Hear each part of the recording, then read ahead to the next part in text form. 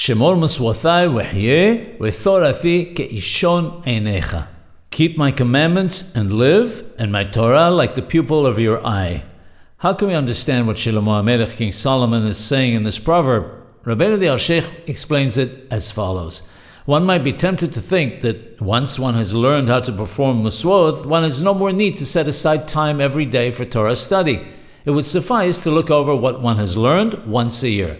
He comments that just as one who is blind has difficulty walking without stumbling, so too, one who does not dedicate himself to the study of the Torah stumbles and even sins.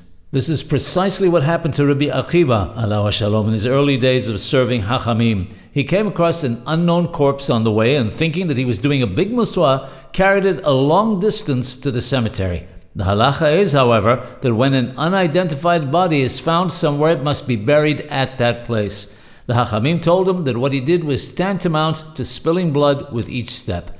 This is the meaning of keeping the Torah like the pupil of an eye. If we don't have full mastery of the Torah, we fumble and stumble in the dark.